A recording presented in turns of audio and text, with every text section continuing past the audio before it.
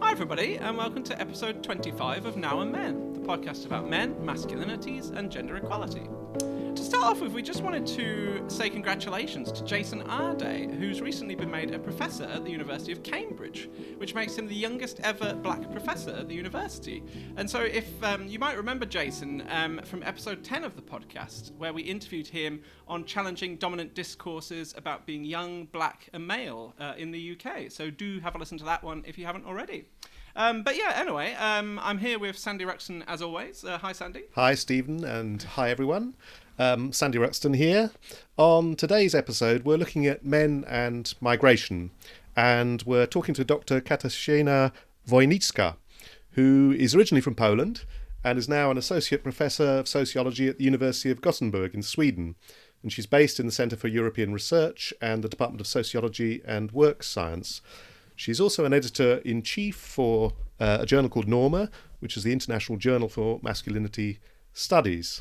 And as well as her research interests in migration, she's also interested in the sociology of gender, critical studies on men and masculinities, social movements, and European studies.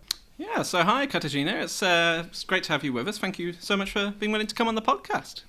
Thank you for having me here. And yes, hi, Sandy. Hi, Stephen. I'm very happy that we have this opportunity to chat about men. Thank you so much. So you've been involved in a number of different studies looking at kind of migrant men and masculinities.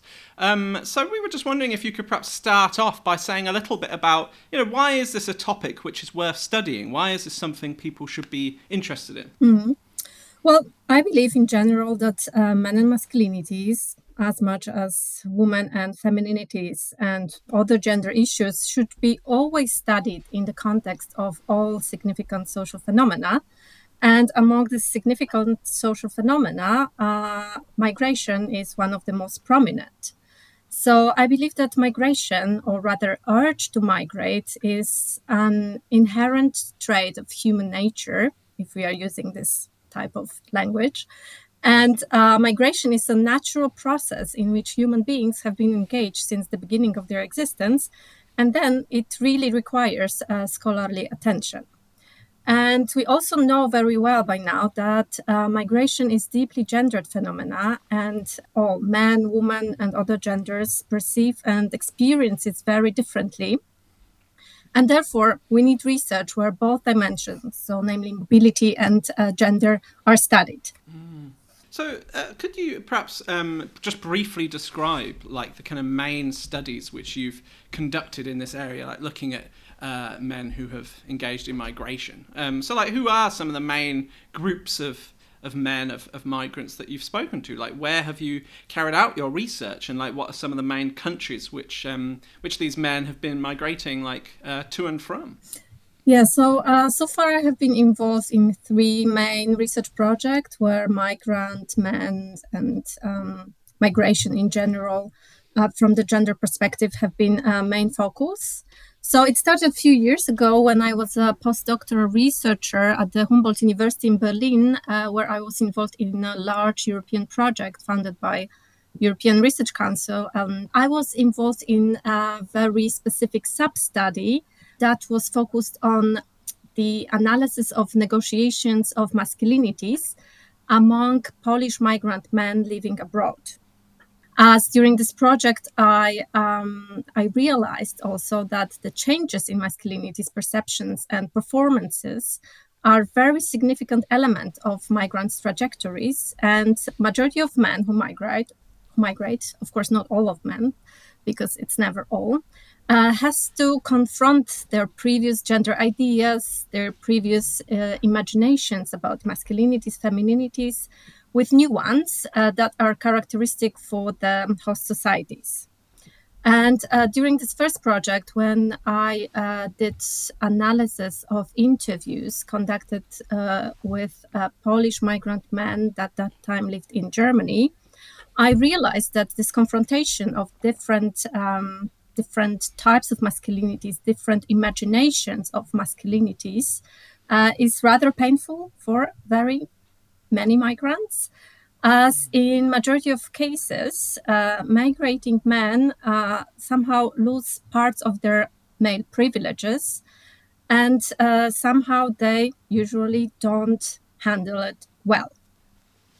Of course, again, I would like to underline that not all migrant men are actually suffering or losing privileges or kind of like experience the downgrade of their social status, because some migrant men, for example, in this particular case, queer men who migrated from Central Eastern European countries to Western European countries, might have different experiences and might have actually gained something due to migration. For example, more freedom, more space for expressing their sexualities. But if we are talking about so-called typical migrant from Central Eastern Europe, which is usually white, heterosexual, rather working class men, the downgrade of status is rather typical migration consequence for them. And this is why I found it very interesting, because these situations actually have many interesting implications, not only for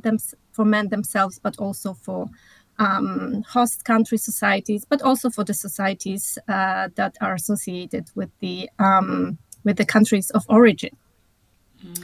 And so that was my first time, and that was the moment when I realized that I would like to dig deeper. And I have been involved since then in 2 other projects where migration and masculinities intersected to large extent. So one of them was project conducted also in Germany, and it was a project that I was conducting together with a few colleagues. And we focused here on young migrants living in Berlin specifically, so just one city. And we were very interested in their perceptions of friendship, family, partnership, but also gender roles. And in this particular project, we actually interviewed both young men and women, and also migrants and refugees, if you wish to make this distinction. And these people were representing both first and second generations of migrants. But again, due to very specific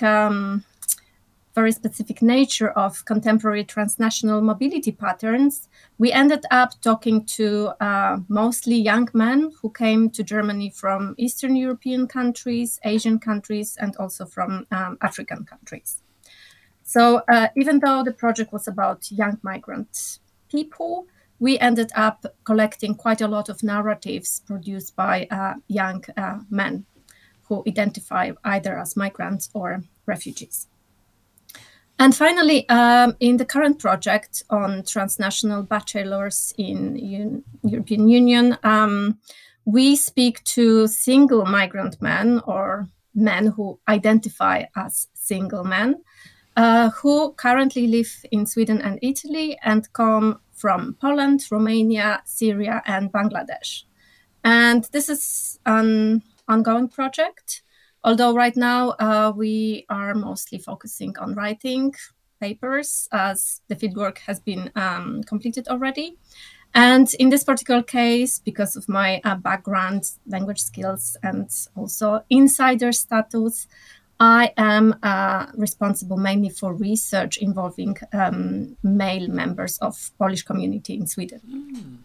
Yeah, I really like how your research shows how, we can't generalize and homogenize migrant men too much, and that there are these different power relations going on. But it must be, for a lot of men, it must be, for a lot of people in general who are migrating, it must be an experience where you're quite vulnerable, right? Because you're entering a potentially quite a different society, different culture, and that creates all sorts of challenges and discomforts. So that must be quite confronting for lots of men, where they're not used to or not expected to be vulnerable, I guess. Absolutely. And this is why gender is so important, because these particular experiences are also shared by some women, but are much more affecting men than women, because according to research, many women gain a lot after migrating to other countries. And with regard to men, there is one particular group which actually can end up in, upgrading their status. And these men are so-called, although I hate this term, expats from United Kingdom, United States, Canada, and Australia. So this is the very small group of men who actually can gain something with regard to, their masculine privileges after migrating to countries like basically any other countries. But majority of migrants are facing difficulties, and many of them lose their status, and many of them land in Connell's marginalized masculinities, kind of like a ghetto in a way. We'll probably ask you a bit more about the relationship of Connell's work with migration in a minute, but I wondered on a different note. I mean, in recent years, public attention in Europe has mainly focused on asylum refugee movements from countries where there are high levels of violence and conflict. So you've mentioned some of them. There's Iran, Iraq, Syria, Eritrea, Somalia, and Afghanistan. All of these, but your work has mainly focused more on internal migration within the European Union, particularly on Polish migrants, as you've said, since enlargement in 2004. So why is it, though, that the experiences of white, predominantly Christian migrant men tend to be less studied? And, given that Poles are amongst the largest group of migrants to European countries, such as the UK and Germany, why has there been less focus on them? And what does that tell us about public attitudes, public debates? Well, in my opinion, it's because of the fact that, for example, Polish migrants or any other European white migrants are perceived as almost the same as, local men, at least in terms of masculinities and gender attitudes. And but of course, the whole discussion about masculinity and migration, as you probably know very well, started after so-called migration crisis in 2015. When many young, often single men have sought refuge in Europe.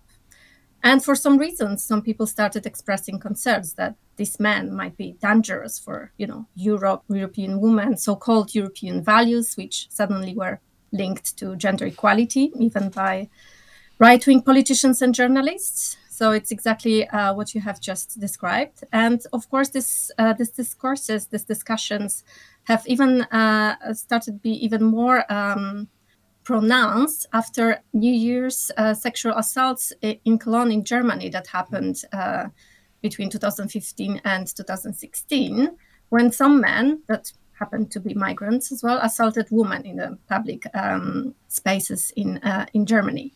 So since then, the migration and masculinity discussion has been narrowed to exactly only non-European migrants, usually non-white, non-Christian men, who started to be seen or continued to be seen as some sort of a threat. And that threat has been even defined by one of the men masculinity scholar, Australian sociologist Paul Scheibelhofer, as dangerous foreign masculinity.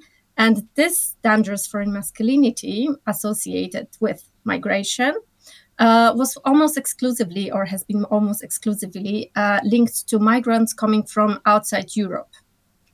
And therefore, whenever we hear in the news, in the media, the term migrant men, we have immediately this association that they are men coming from outside Europe, and they are very much different than we are. Their masculinity is very much different than the masculinity that is performed by European men. And therefore, we need to talk about them exclusively. And this is, of course, also reflected in research, because only few studies are dedicated to study white, rather privileged migrant men. And this includes Polish men as well. And majority of studies about migration and masculinities are about men coming to Europe from other non-European countries and regions. So this is one of the reasons why Polish masculinities is not that much discussed in the literature, scholarly literature, and also in the public discussion, because of this assumption that they are men, okay, but they are European, they are white, they are Christian, so they must be almost the same as local men, let's say Swedish men or German men. And they should not cause any troubles when it comes to, being integrated in the local society, and that their masculinities are very similar to the masculinities that are perceived as normative for local men. And our research shows that this is not necessarily the case.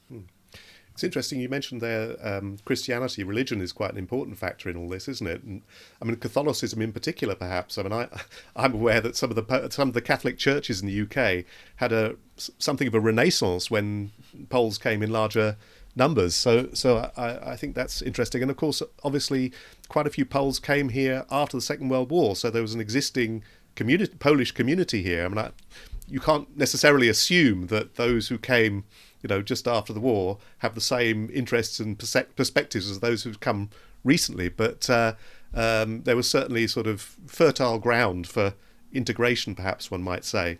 But one other thing you mentioned earlier was how you, as Polish yourself, you're an insider in relation to the research. I'm wondering how that affects the research in your view. I mean, obviously you must have an understanding of where people have come from, and that must be helpful, but at the same time, must be challenges in being an insider. Yes, you're absolutely right. Actually, right now we are writing a paper discussing this dichotomy, like insider, outsider, when it comes to masculinity research, because our team, the team that is involved in research on single migrant men in European Union, is composed from 3 local men that are doing research on migrant men coming to their countries, and 1 migrant woman who does research with other migrants coming from exactly the same country. So you can imagine that we have very much different experiences, and the dynamic of fieldworks in each case is very much different. So me as an insider, of course, there's a lot of perks. Language is one of the most obvious one, but it's not just language, it's also familiarity with the context. And also me as a migrant woman, I did not have quite a lot of problems with recruiting research participants. Somehow they trusted me more maybe than they trusted my colleagues that spent much more time on convincing people that they're supposed to help us with our research project. So the trust was definitely one of the perks. Another thing was that, also my gender is quite a significant factor here, because in this specific project, we have been talking to men who are single and very often quite lonely. And I realized that for many of my research participants, interview and meeting me and talking to me was one of the kind of like opportunities to actually leave home and to have pleasant conversation with a person who, as they think, understands them and also shares similar opinions and values, which was also very interesting discovery. But then, of course, as you said, there are also issues which are less pleasant. My insiderness, first of all, it is connected to this kind of like belief that I share exactly the same opinions about Swedish society, about gender equality, about feminism as they do, only because I'm Polish. On occasions, I was kind of like part of the conversations which were very problematic in terms of the kind of like narratives that could be perceived sometimes as racist or homophobic or sexist. And that happened mostly in my case because for some reasons my research partners who had this kind of opinions, they believed that, well, I have the same because I'm Polish. I must also think that Swedish society is not very great, or other things that have been said. So my colleagues did not have this kind of like a conversations, and I did, and emotionally sometimes it was very difficult. Oh, that's really fascinating. And how do you feel? I mean, you obviously left Poland yourself. Was that primarily because you felt that academically you could benefit from moving to other countries, or or was it to do with what was going on in Poland? Because obviously there's some very difficult issues there in relation to gender equality. So actually many reasons. Of course, academia. So I left Poland at the beginning. I left Poland only for, I thought, few months because I got a scholarship at the I think it was Humboldt University first, and then Freie University in Berlin. So I migrated only for a few months, but this few months evolved in, I don't know, 14 years now. So during the first 2 years, I would say, I still thought that I will come back to Poland. But after 2 years, I realized that, in fact, if I want to continue my research, my critical research on men and masculinities, I have much more opportunities in Germany than that time I would have in Poland. So after 2 years, I decided that I'm staying in Germany and I will continue my academic career abroad. Uh, Another factor was my private life, and I met my partner that time was from Germany, and it was much easier for me to be in Germany than for him to move to Poland for various reasons. And last but not least, the political situation. When I left Poland, it was 2009, so it wasn't tragic, but uh, but it wasn't great at the same time. So I wouldn't say it was the main reason, but within time, of course, this political situation also, at least right now, keeps me away from Poland. So I do not have plans to come back to Poland at any point right now. Was there anything in particular which led you to take an interest, in the kind of men and masculinities field, and in migrant men in particular? Was there anything, like what led you to kind of be interested in that? So that has happened many years ago, I think. Yes, 2006, when I started my PhD program. Before, I've been involved in, I studied sociology, and I was involved in gender studies path that we that time had at my home department. And I was very interested in gender studies and gender equality issues. And at some point, I realized that one cannot talk about gender equality without including men and masculinity question there. And in 2005, 2006 in Poland, this discussion about men and masculinities was very underdeveloped. So I was, to be fair, one of the first scholars that actually started to do research on men and masculinities in the context of gender equality activism, and started to actually claim that we cannot have proper gender studies without including men and masculinities perspective. So I just realized that there is not much done in Poland about that. And, I decided to fill this gap in knowledge, as we all should do as scientists.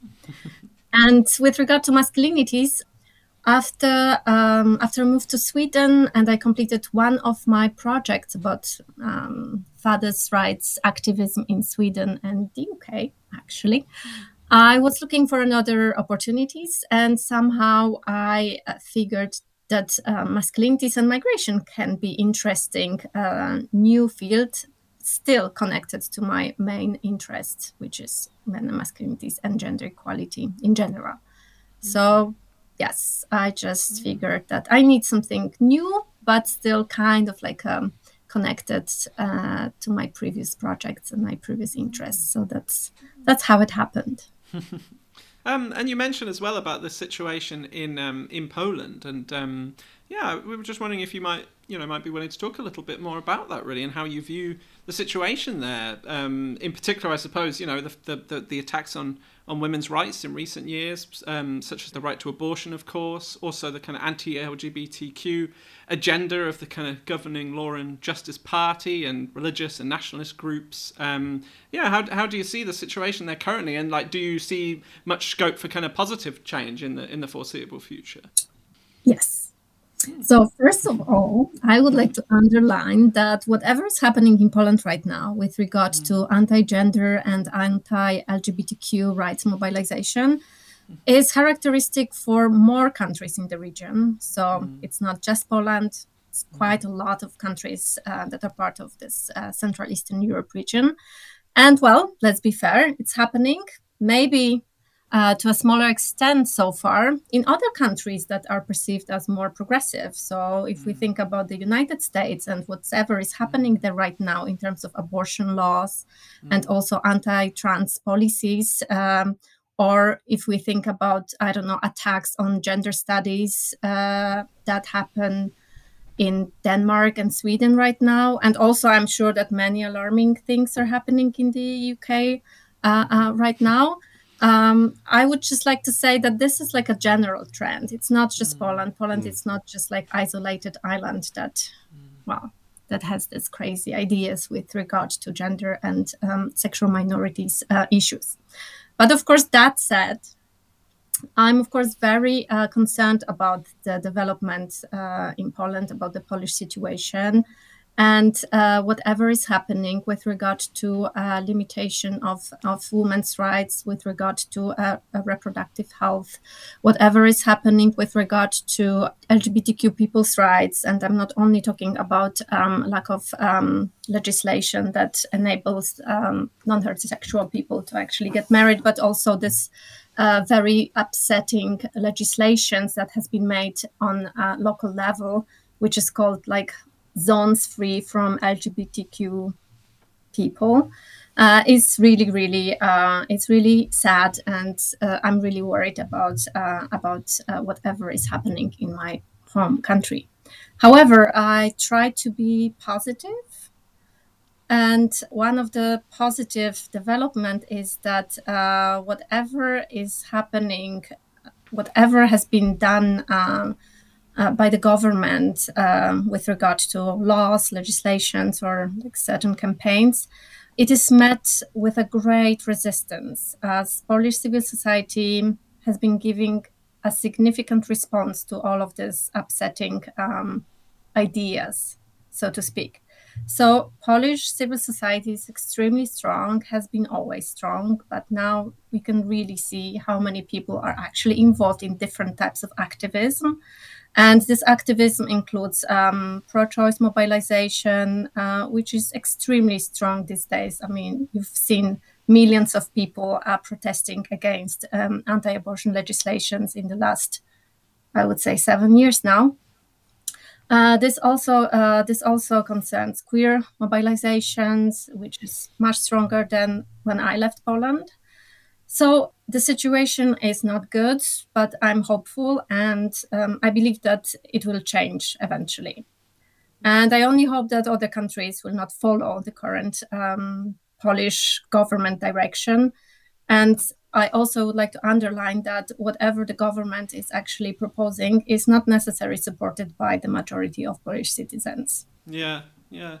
That kind of came up in our last episode as well, actually, where we were talking about the situation in Turkey, you know, that it, perhaps even among people with progressive attitudes, there's a tendency, like, you know, here in the UK, for example, to assume that the kind of situation in Eastern Europe, for example, is so much worse, so much more patriarchal and so on, and perhaps we don't look critically enough at our own context in relation to that, which kind of perhaps connects to how different migrant groups are seen as well, as your research highlights. So yeah, perhaps we could go back to that and talk about that a bit more. So I suppose one interesting thing you highlight is how, in spite of the fact that men have always been at the centre of migration research by virtue of so many migrants being men, I suppose it's only more recently through the work of people like yourself that that's come to be seen in more gendered ways. And so perhaps traditionally the focus has more been on the kind of labour market position, or on the male migrants as being this kind of threat, as you mentioned, and linked to things like the idea that they're linked to things like criminality and sexism or even terrorism.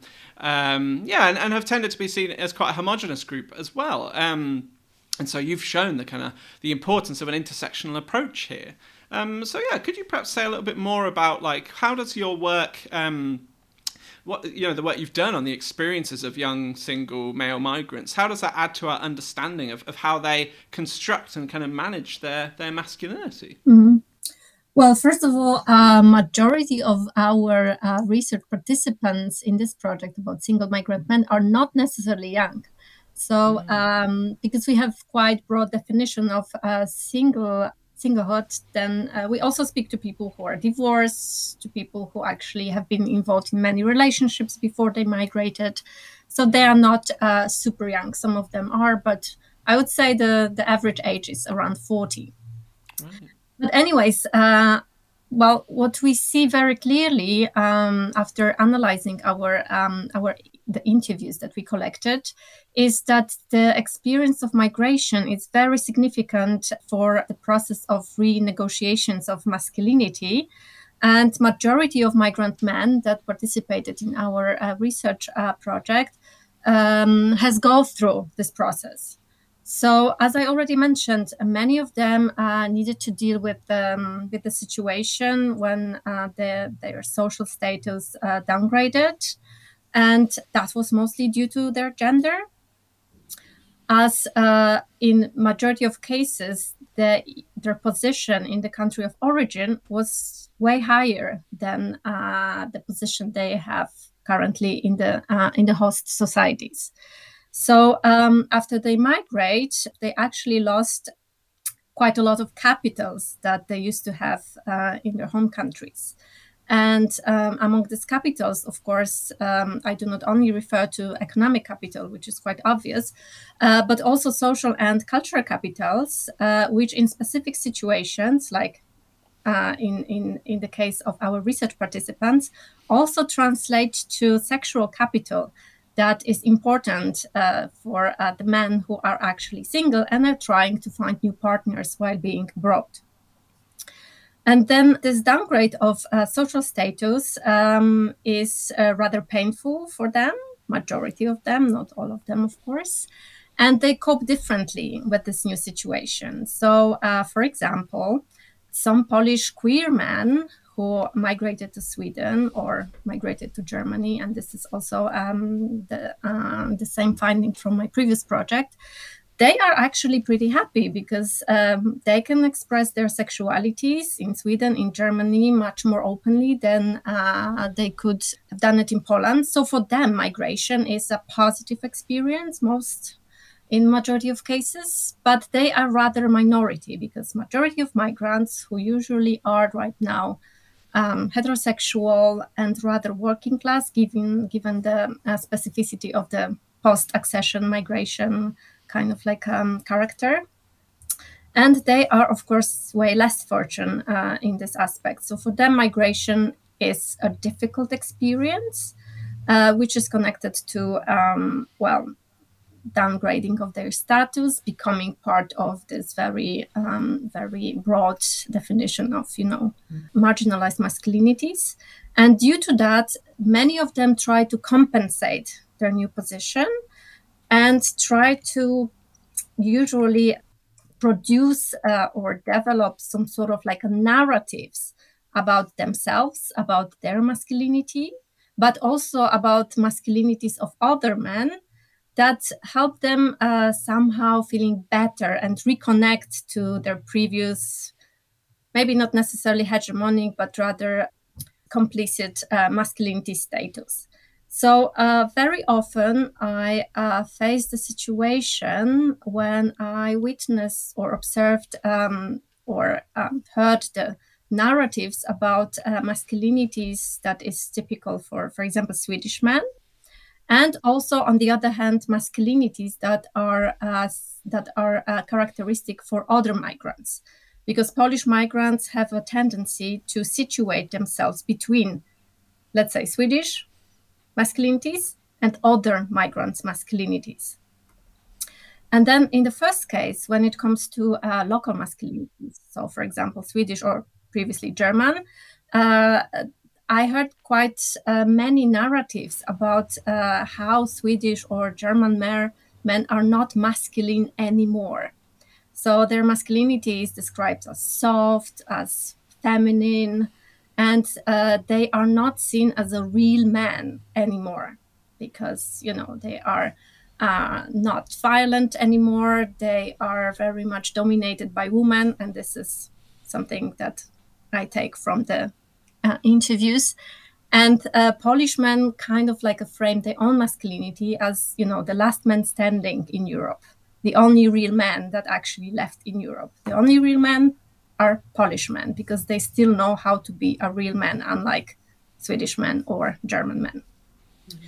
But on the other hand, they also situate themselves as in opposition to other migrants and other migrants' masculinities, and they usually describe them as dangerous and not civilized.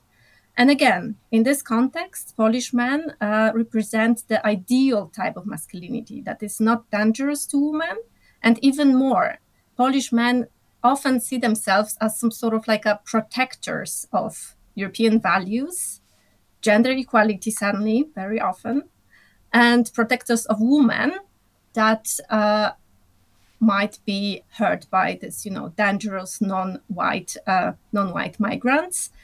And also they claim that they are the only kind of like group of men who are able to protect others from, non-European masculinities, because local men are unable to do that due to lack of so-called real masculine traits, and they are just hopeless and powerless right now. So the negotiations of masculinities, migrant masculinities, are very much contextualized by the existence of oppositional types of masculinities represented either by local men or by other migrants, usually non-white, non-European, non-Christian. You've been critical there of the concept of protective masculinity, and you described how Polish migrant men maintain a sense of their own privilege and power by emphasising perhaps their role as breadwinners and protectors.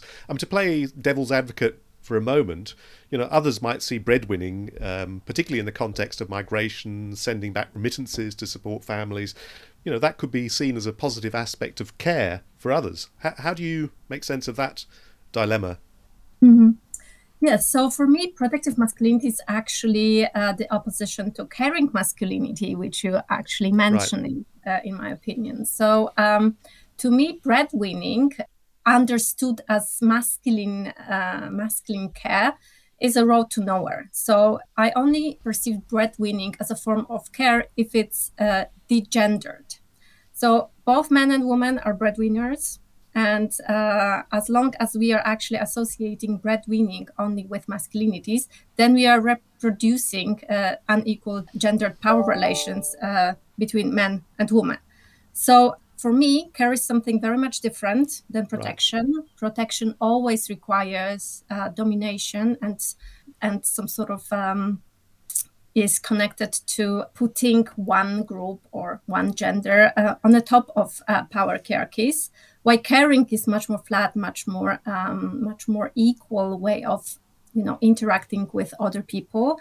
And therefore, I came up with this particular definition of protective masculinity to make this distinction between something which is positive, which is care, and connected in case of masculinities to caring masculinity, and something which is still another facet of rather patriarchal way of looking at male and female gender roles. I just wanted to pick up on that idea of like hybrid masculinity as well, because I think, doesn't your research highlight some interesting things there in terms of like attitudes among some of the men you interviewed towards homosexuality, for example, that, the range of different opinions towards that, influenced by things like age, for example, and that perhaps some men, might position themselves as being quite progressive by saying like, I'm okay with gay rights and things like that, but at the same time also disassociating themselves from that and only being comfortable with it so far, kind of thing. So yeah, do you want to talk a bit about that? I mean, hybrid masculinity, it is an interesting concept, and I have used it in my study on third culture kids that I conducted together with a colleague, Agnieszka Trąbka, a few years ago. And we used this concept in a case of male migrants who actually were a bit different than the migrants that I have been working with right now, because majority of them were rather middle class people with quite high capitals, both cultural, often economic. And migration, of course, also influenced the way they perceived themselves as men. Migration also influenced their masculinities, but a little bit differently, because due to having certain capitals, they didn't experience as much marginalization as the men that I have been researching right now.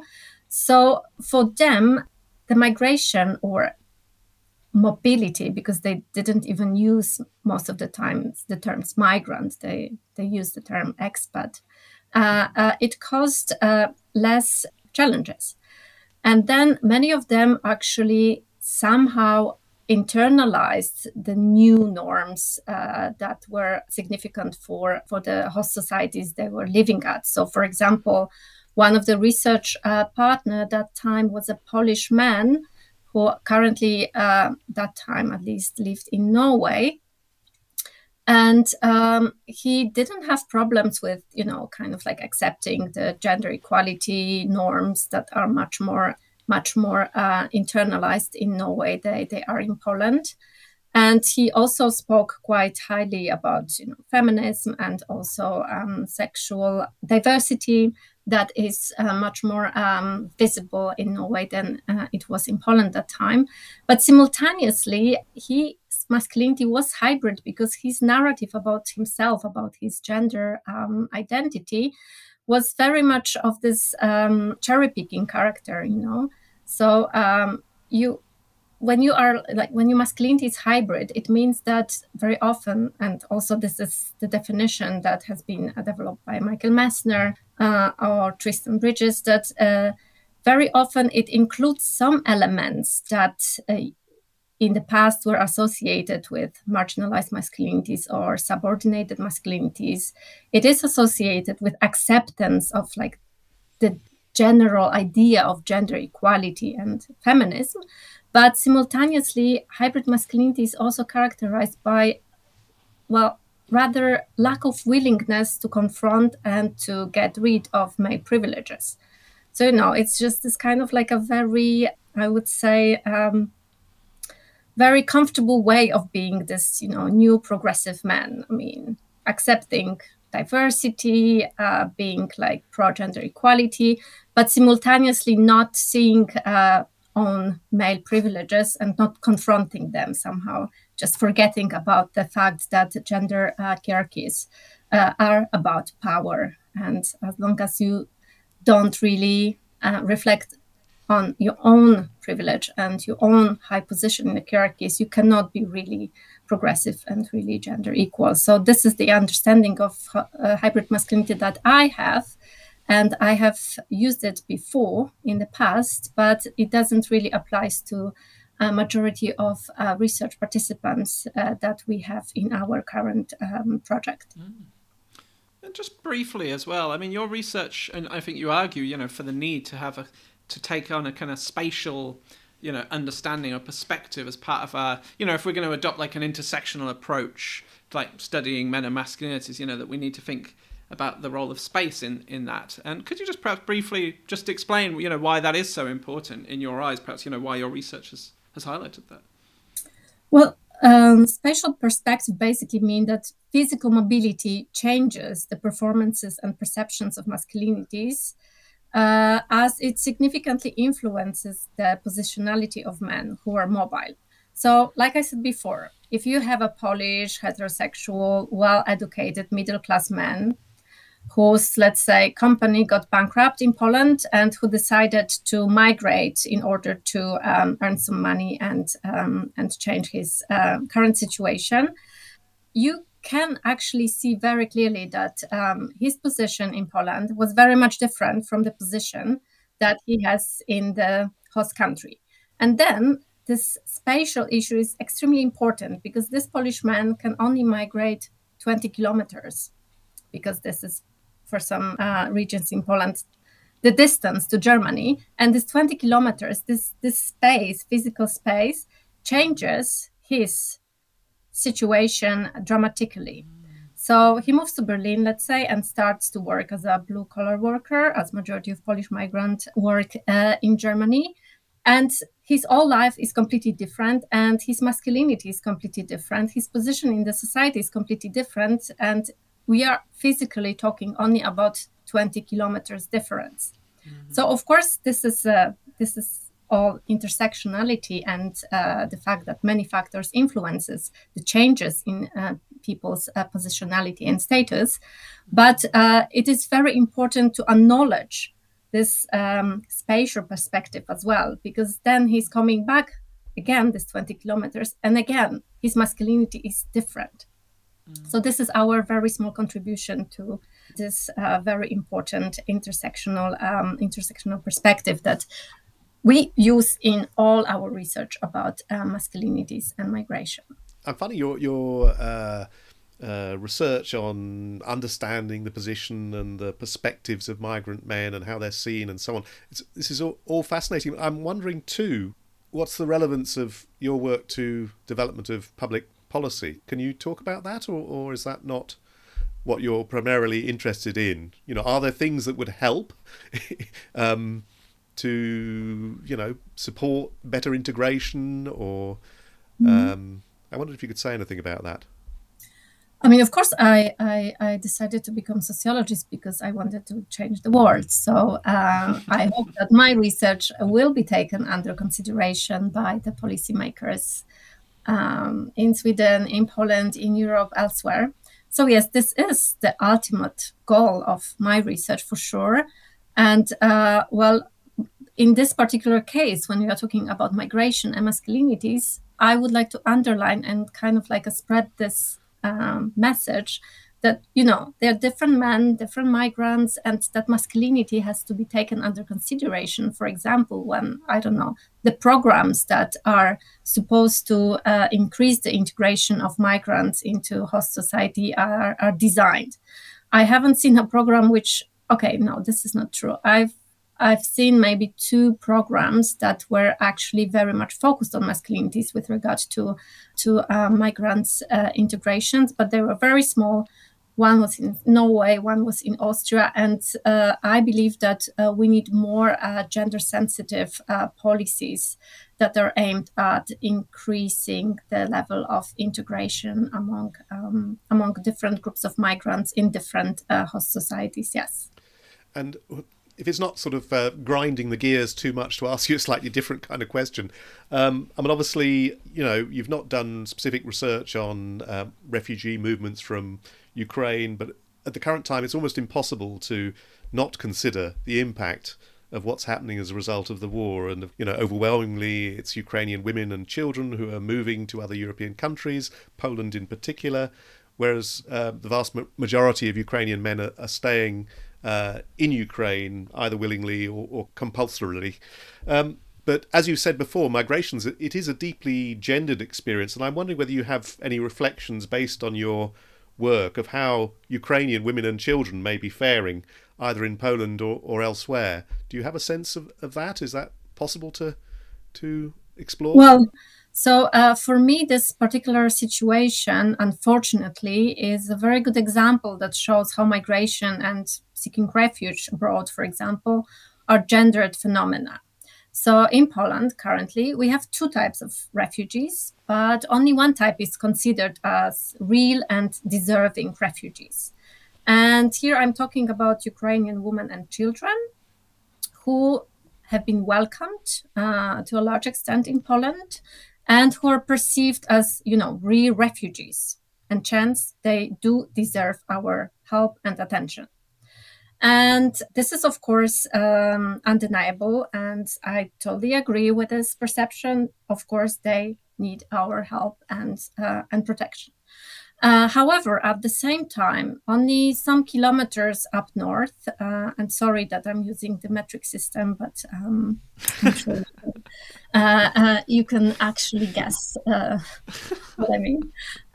So some kilometers up north on the Polish-Belarusian border, every day, dozens of people who escaped their home countries outside Europe, often due to the war as well, are treated very differently. They are treated as criminals and they are denied refuge in Poland.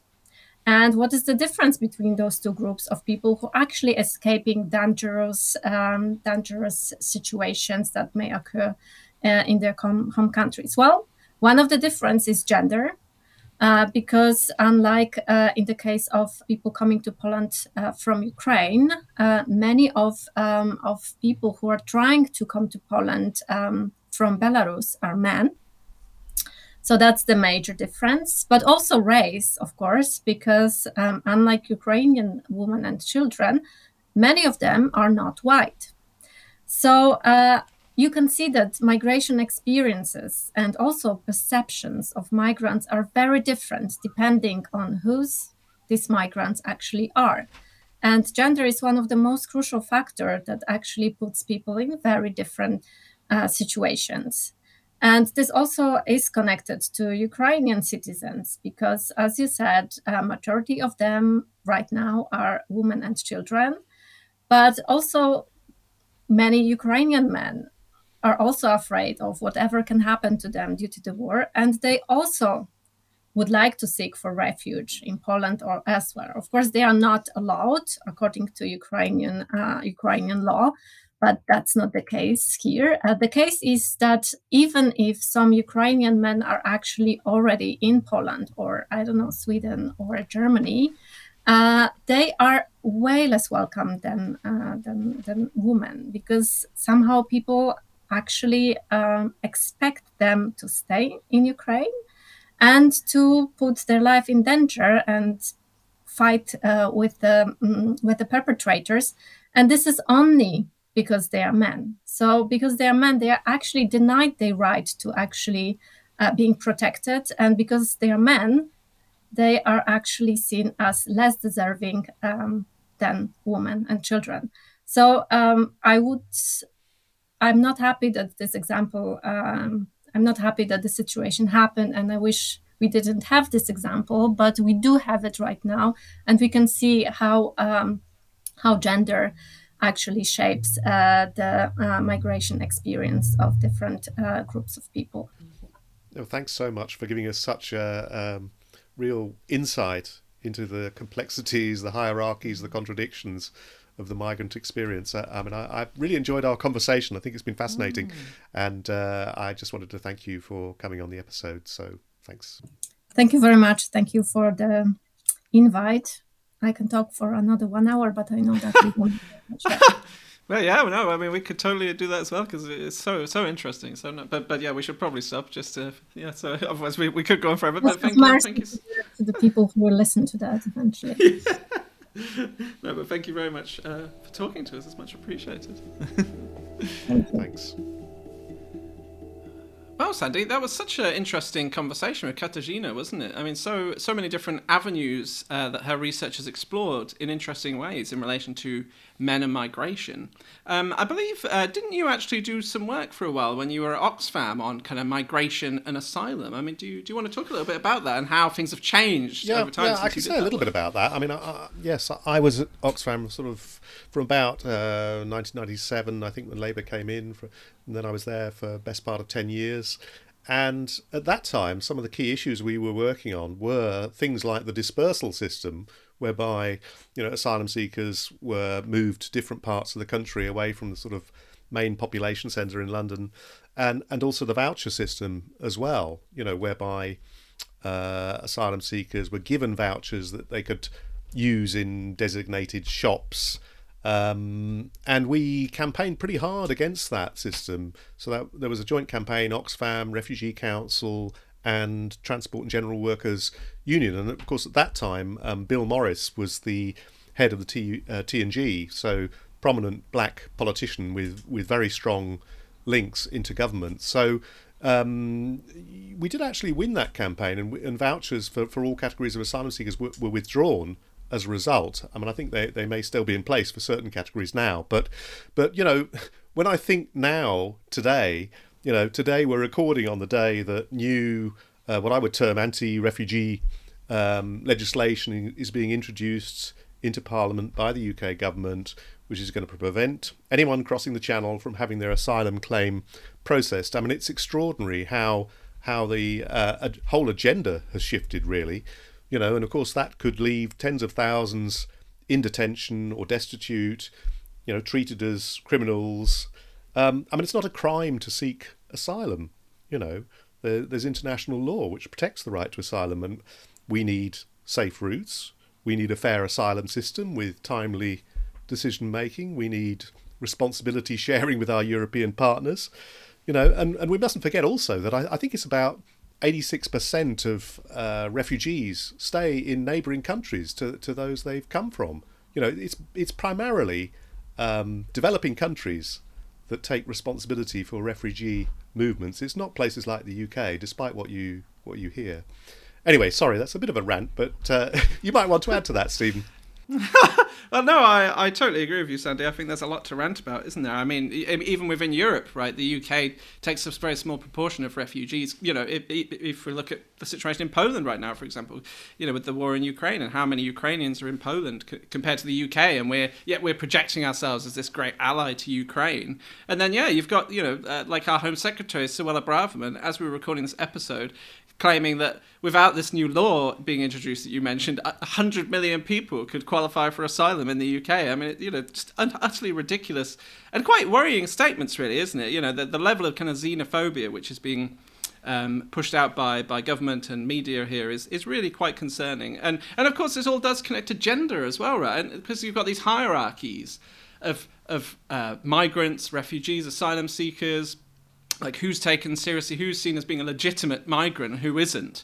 And obviously people from Ukraine are seen as somehow being more valid, so you've got race as a huge factor, but also gender, I think, right? This idea that somehow if it's a man seeking asylum, then he must be dangerous and scary and illegitimate and not in need of help and not be vulnerable, and that somehow that's, if he's a man, then that's seen as being an okay reason to deny somebody help. Or this idea, for example, connecting to what Katarzyna was talking about in terms of protective masculinity, right? That somehow like these migrant men pose a threat to like our women and girls, and that men who are migrants are somehow uniquely deviant and dangerous and kind of backward in their attitudes with regards to gender, as if we don't have huge issues in this country anyway with violence against women and girls, which we're really not doing anywhere near enough to tackle.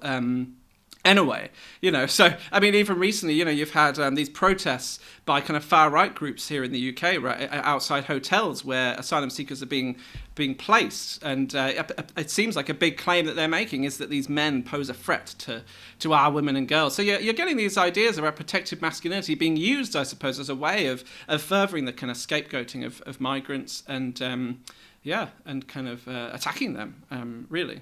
Yeah. And she also made me think when she was talking about Ukraine, about the, again, you just mentioned this point about the hierarchies that, massing on the border are groups from other countries who are also, seeking protection, but who are not accorded the same recognition or status as the Ukrainians are.